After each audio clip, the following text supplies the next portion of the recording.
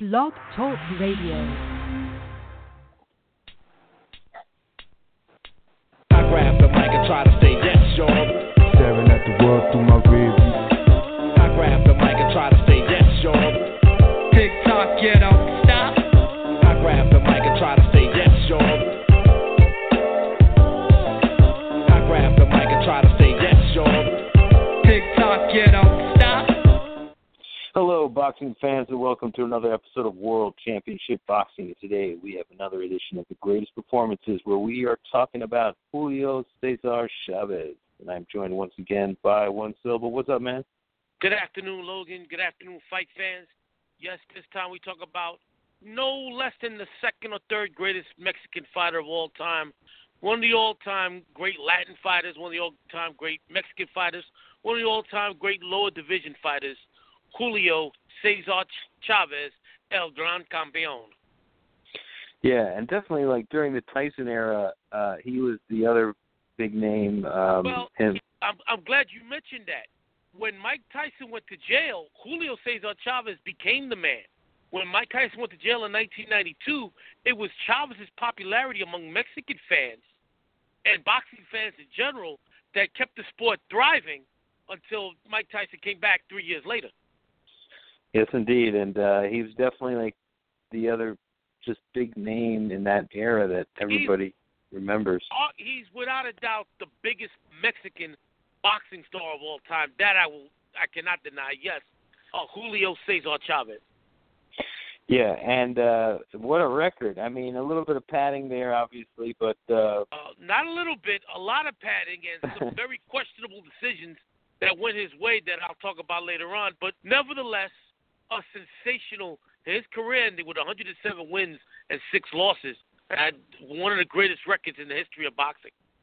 Definitely. Now, why don't you just talk a little bit about his earlier career? And his earlier career, he won his first 43 fights, 98% of them in Mexico, against guys you've never heard of. They never got arrested, never got picked up for jaywalking. A lot of cab drivers. Many cab drivers. Many of them still cab drivers to this day. He fought nobody of note until he fought for the WBC Super Featherweight Championship, which he won on September 13th, 1984 in Los Angeles when he knocked out the then number one contender, Mario Martinez, who was never that great to begin with. So it wasn't until the first fight we talk about on this series that he was actually going up against a named fighter. I mean, his first defense was against Ruben Castillo after he beat Martinez. Castillo was a tremendous contender in the early 80s, but by this time he was already washed up, had no business being in the ring with Chavez. Chavez knocked him out in the 6th round. So we go right into the first of 3 greatest performances. July 7th, 1985, to Las Vegas, the first time he fought in Vegas, to defend the title, his WBC Super Featherweight Championship against the number one contender, Floyd Mayweather's uncle and trainer for the majority of his career, the Black Mamba, Roger Mayweather. Yeah. Now, what was Mayweather's record around this time? Well, Mayweather had only had 2 losses at this time, and he had lost it. He was the former WBA Junior Lightweight Championship. He had lost that title less than a year earlier to Rocky Lockridge when Lockridge caught him with a right cross and knocked him out in the 1st round. Roger Mayweather was a tremendous fighter. His biggest flaw was his jaw. He had a horrendous chin. He had a tremendous boxer, great jab, tremendous right hand, but that chin kept him from being a Hall of Fame fighter. And even though that's being said, he was a 2-time world champion when he finally retired in 1995. Yeah, I mean, he was no slouch, and he definitely had some good boxing ability. Oh, he was a tremendous boxer, as you can see in the 1st round. And he won, yeah. This 1st round shows you the type of fighter that would always give Chavez problems. The reason why Chavez Pernell Whitaker was robbed in his fight against Chavez. Floyd Mayweather would have handily beaten Julio Cesar Chavez because Chavez could not deal with with boxers that could jab, move, and make you miss all night long.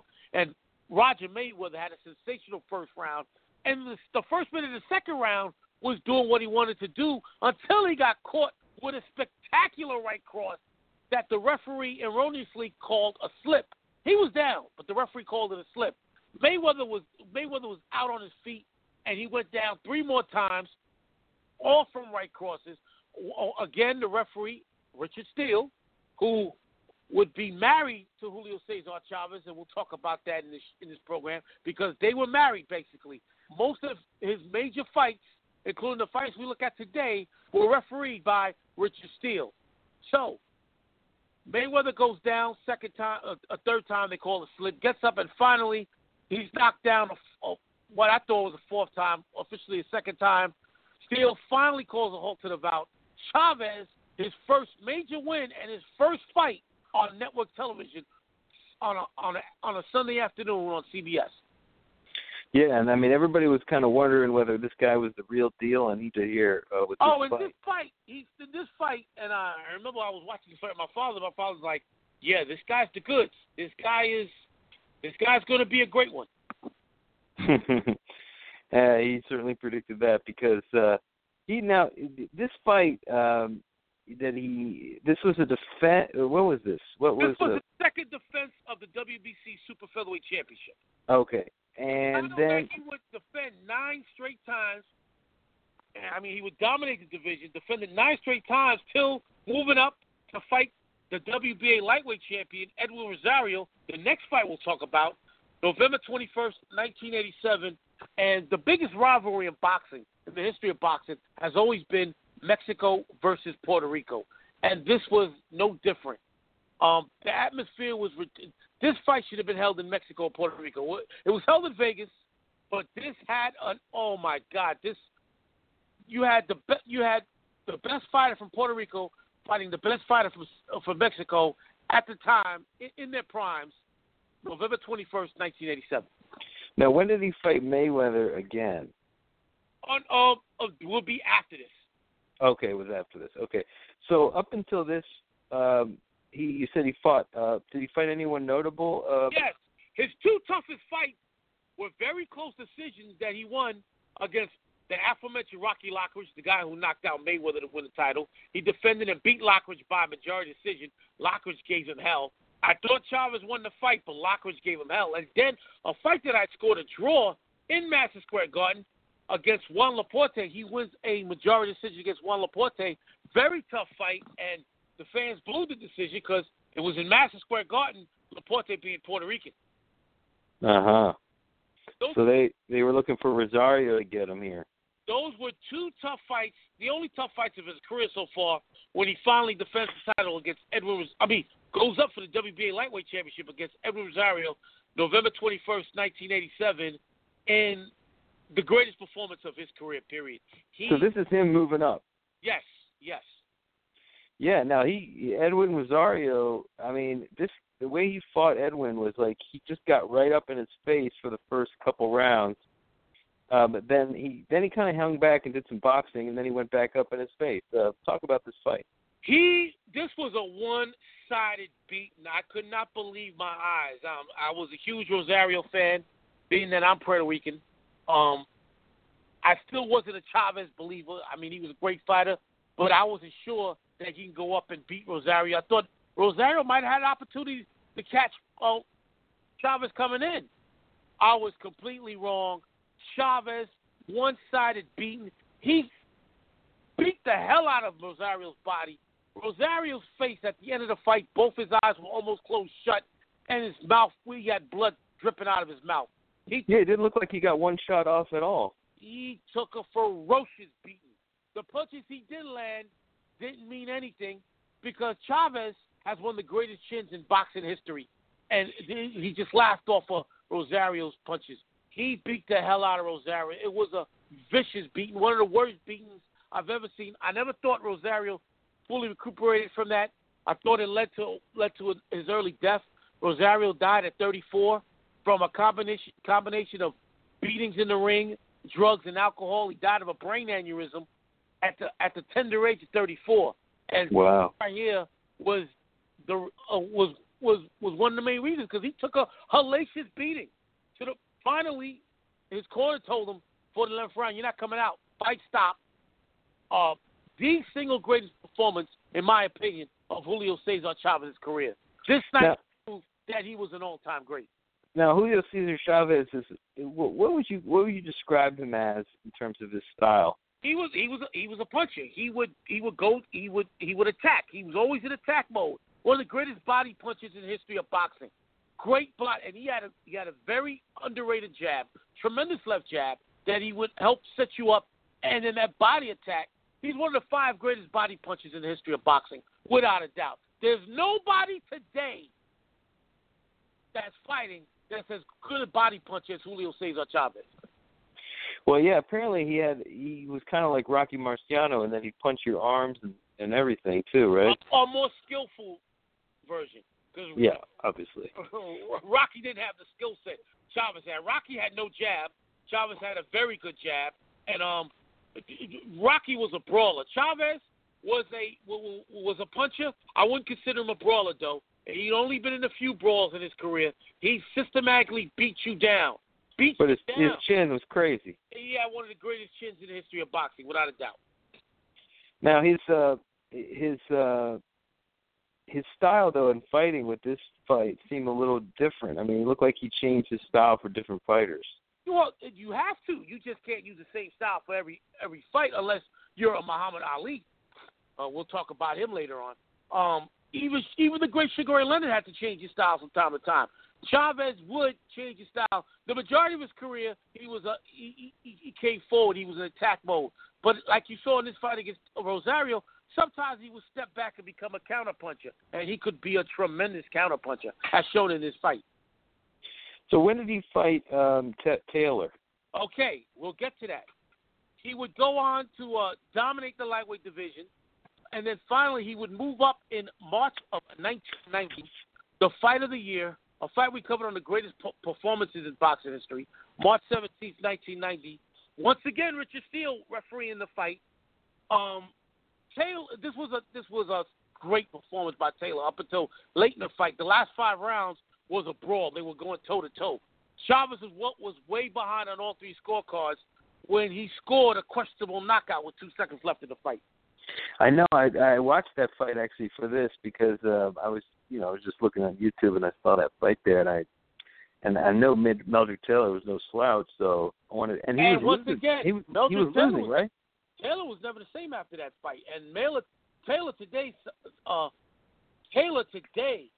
suffers from severe pugilistic dementia. But he was winning that fight, was he not, Taylor? He was well ahead on all 3 scorecards. Chavez needed a knockout. And what did Chavez encounter there that had him feel that losing? Chavez's biggest problem was a fighter with speed, hand speed and foot speed. Taylor possessed all that.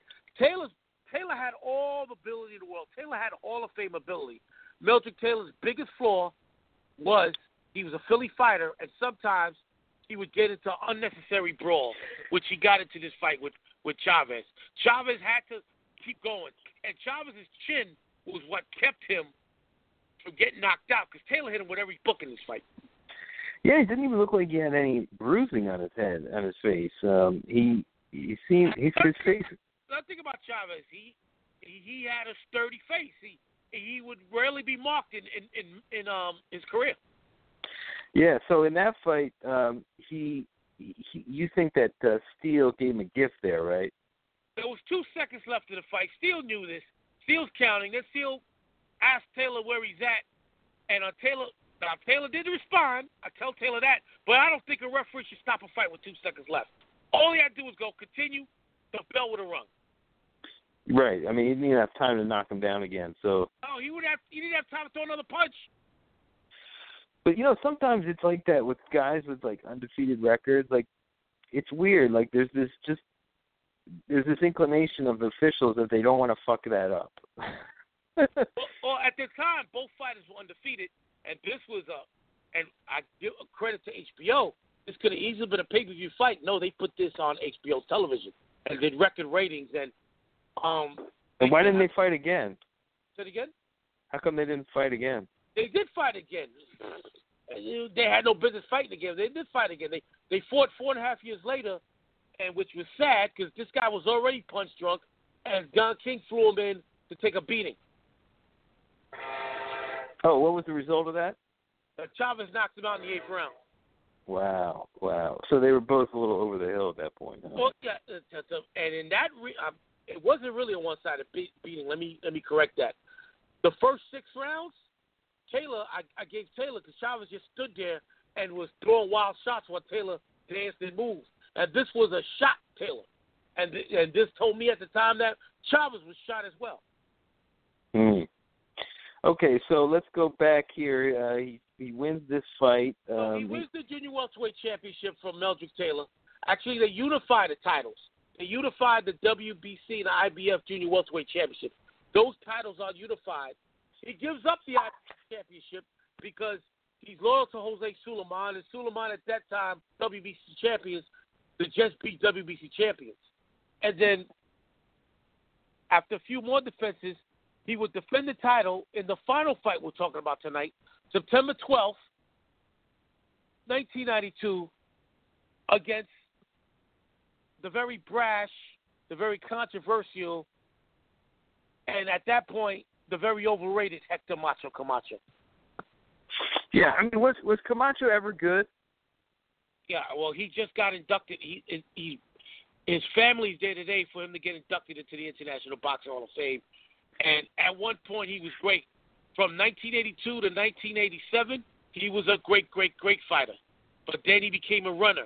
And in this fight, all he did was run, hold, and take a severe beating.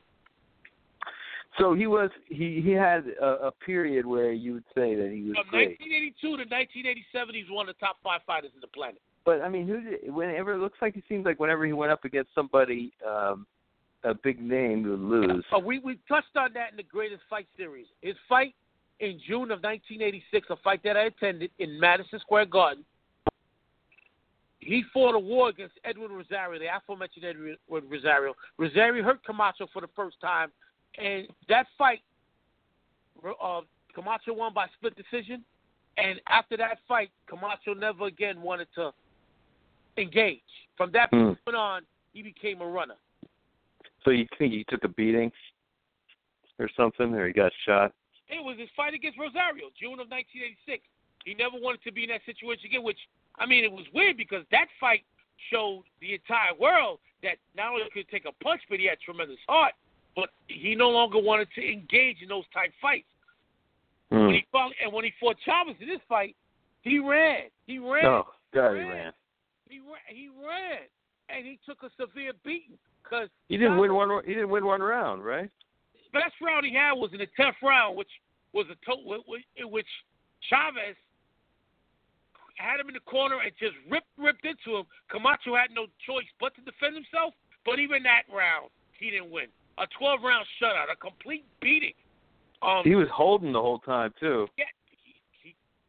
If they would have fought back in 1984, Camacho beats him. That's how good Camacho was back then. But from 87 to the rest of his career, if they fight 100 times, Chavez beats the hell out of him 100 times. But why was there such bad blood between them? Once again, Puerto Rico versus Mexico. Oh, okay. Because he really wanted to kill this guy. He wanted to kill Rosario, and he wanted to kill Camacho because they both made fun of Chavez. They both called him a pussy, the whole nine.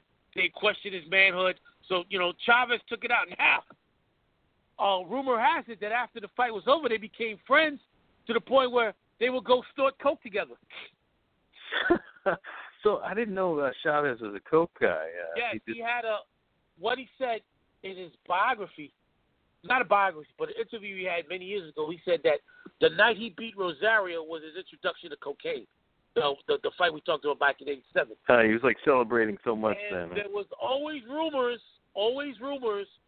I could never verify, but there's always rumors that Don King would keep fighters like Camacho, Chavez, and Tyson in line by giving them a couple of kilos of cocaine. Oh, that'll work. Yeah. I didn't know Mike Tyson was doing coke too, man. Yes. Wow. Mike's been to rehab in the whole nine. Mike's been to rehab several times. He talks about it in his one-man stand-up directed by Spike Lee that was televised on HBO. He talked about his bouts with cocaine. Yeah. Wow. Now, so this fight here, he goes on, he wins this fight. In the following year, September 10th, 1993, he fights Pernell Whitaker in a fight where Whitaker won 10 rounds, and they give him a draw. They give him a gift draw. Horrible decision. And Chavez wouldn't give Whitaker a rematch because he knew the same shit would happen. But in his next fight, January 1994, he finally loses the title. He finally loses his first fight and the WBC Super Lightweight Championship to Frankie Randall. They have an immediate rematch in May of that year, and another robbery occurs. During the middle of the fight, Randall and Chavez collide heads. The referee deducts 2 points for Randall, and then after the 7th round, Chavez says, "Oh, I can't see. They go to the scorecards. Those 2 points result in Chavez regaining the title and not giving Randall an immediate rematch, even though Randall gave him an immediate rematch. Towards the end of Chavez's career, he became a bitch. He would only fight handmade opponents, and if you beat him or gave him hell, he wouldn't give you a rematch. But didn't he fight De La Hoya? June of 1996. This was a huge money fight, and he took a savage beating. He did. Chopped up. After the 4th round, he looked like somebody taking a knife to his forehead. Yeah, he had no business in there with De La Hoya, my God. And the second time they fought, De La Hoya gave him a savage beating in which Chavez quit in his corner after the 8th round. I can't believe they fought again. Oh, that was easy money for. I guess so. So he had no business fighting even anyone at that point, right? I mean, he was done, wasn't he? And he received the bulk of his losses were at the end of his career. He was stopped in all of them. He got stopped twice by De La Hoya, and he got a title shot against Costa Tszyu way past his. Tszyu gave him a horrific beating. Maybe one of the reasons why he had to keep snorting coke. Oh my God. So now he's he finally, that was his last fight. What was the last fight? His last fight was in 2005, I believe. He got knocked out by a journeyman bum named Grover Wiley. Let me make sure I got the right year. I said 2005. I don't want to be inaccurate. But nevertheless, that was the end of his career. And then he went on to guide his son and follow a formula where his son would fight nobody. And the only 2 guys his son ever fought beat the shit out of him. Yeah, the greatest performances of Julio Chavez, Cesar Chavez Jr., huh? We're never going to do that one. Oh, I was right. September 17th, 2005 was his final fight. He got knocked out in the 4th round by a Grover Wiley. And a Grover Wiley would go on to lose to his son, Junior. Grover Wiley was a bum. The fact that he beat Chavez just shows you that Chavez had no business being licensed. Well, that was his son revenged that, but not much more notable there with him. But is he still fighting his son? His son has signed to fight in July against an up-and-coming super middleweight named J. Leon Love. Leon Love is a nice little boxer, but I think Chavez Jr. has a chance to win this fight because Love has a questionable chin, being knocked out in the 1st round last year by a bum.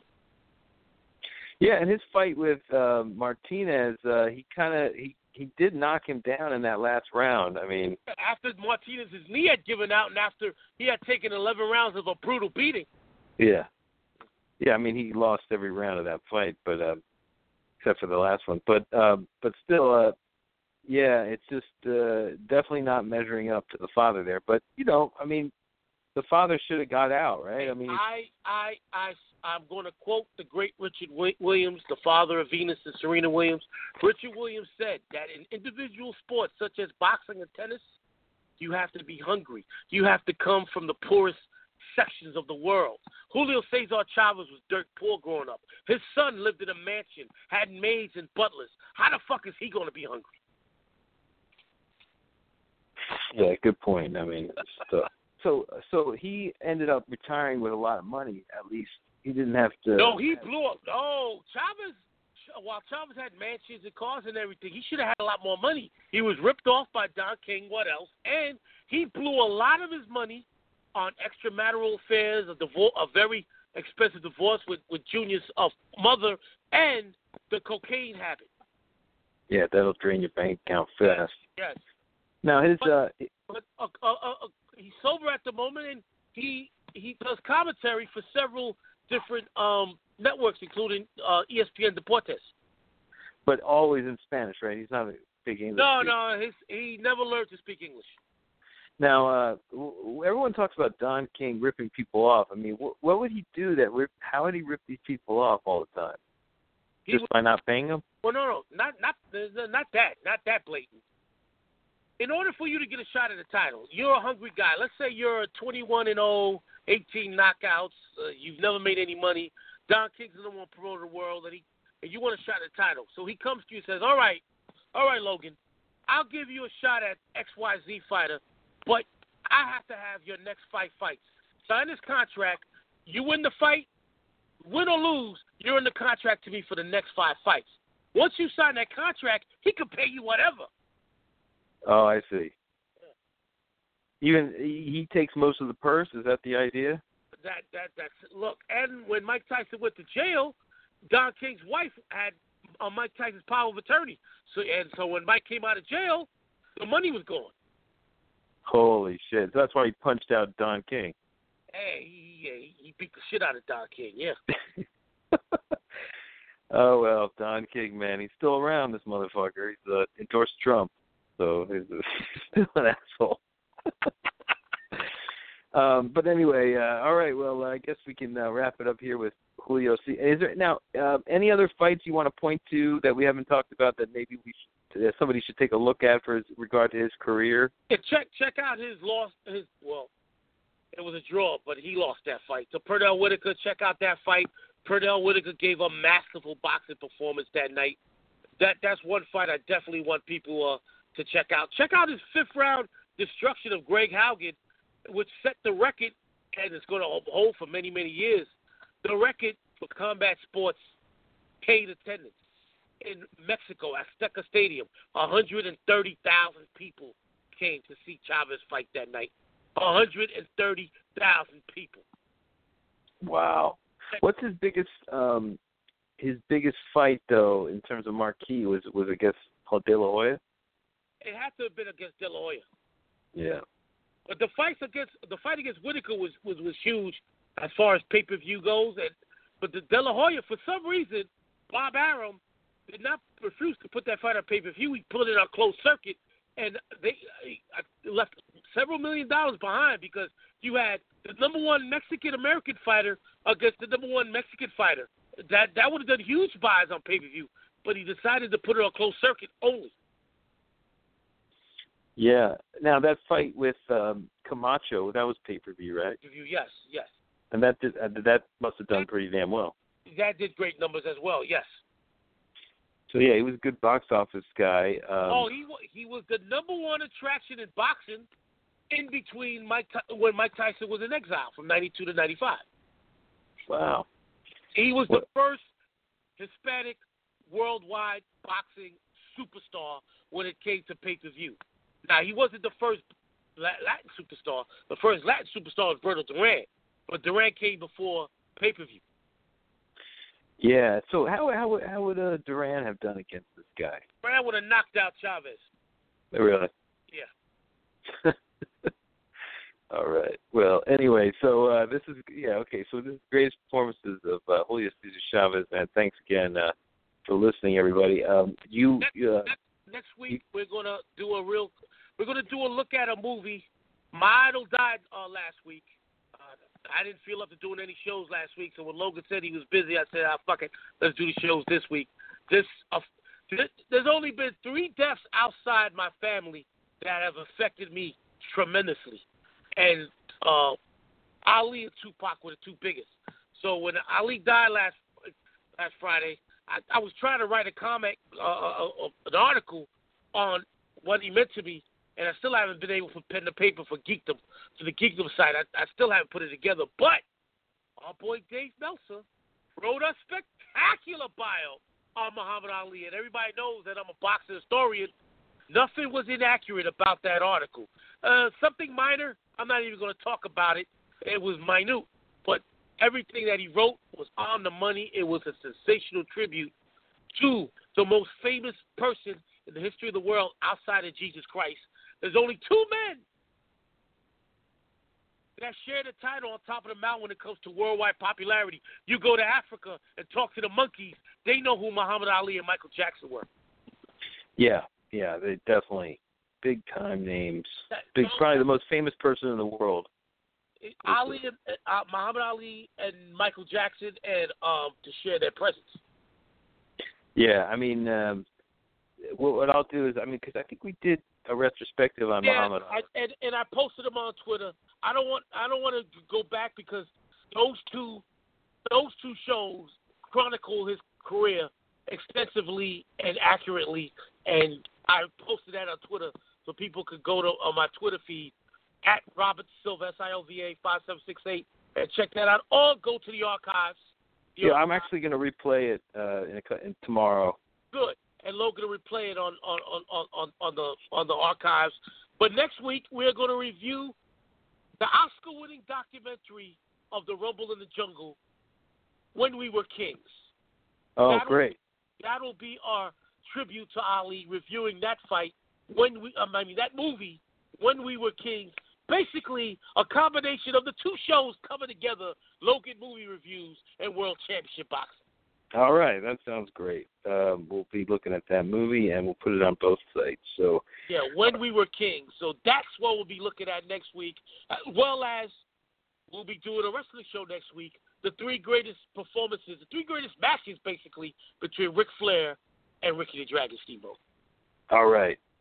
Okay, man. Well, thanks again. And, yeah, check us out on geekdom101.com. And One Silva, hopefully. Are you going to do an article on that? I'm going to get it. It'll be done by the time we broadcast it next time. By the time we do When We Were Kings, I will have choked up and written it. I mean, I'm writing it for those that want to look out for it. It's going to be what he meant to me and my father. Perfect. All right, man. We'll look forward to that on geekdom101.com.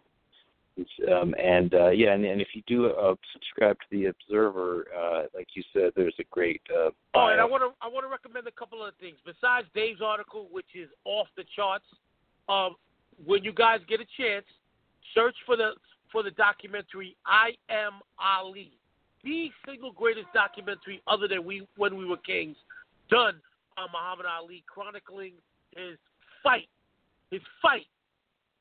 to overturn his unjust conviction in 1967 that robbed him 3.5 years of his prime because he was 25 when he was convicted wrongfully of not being a conscientious objector for his refusal to serve in the Vietnam War. And last week, the fight of the year occurred, Francisco Vargas versus Orlando Salido. Check that out. Not only to watch the fight, but to see Jim Lampley gave the greatest tribute to Muhammad Ali when he talked about his feelings for Ali, and was great because right before he broke down and cried, the cameras cut. You got to see that. I mean, it was it was sensational. Also, Roy Jones talked about the time he stepped in the ring to spar with Ali, and how Ali shut down his jab at a time when Roy Jones was putting everybody to sleep. Sensational stuff. And as far as podcasts go, Dave Zirin, his name is spelled Zirin, the Edge of Sports podcast, this week did a 5-part series on the political ramifications of Muhammad Ali's career. Tremendous podcast. Chuck D was on one of them. I would highly recommend that. So those are the things to look out for. Dave Meltzer, Dave Zirin's podcast, and the documentary I Am Ali, as well as Jim Lampley's tribute to Muhammad Ali at last week's HBO fight. That could be found on HBO On Demand, as well as the internet, as well as HBO On the Go. Cool, man. All right. Thanks for listening, everybody, and we'll be back next week talking to the When We Were Kings. All right. Peace, man. See you Have a good later. weekend. Thank you.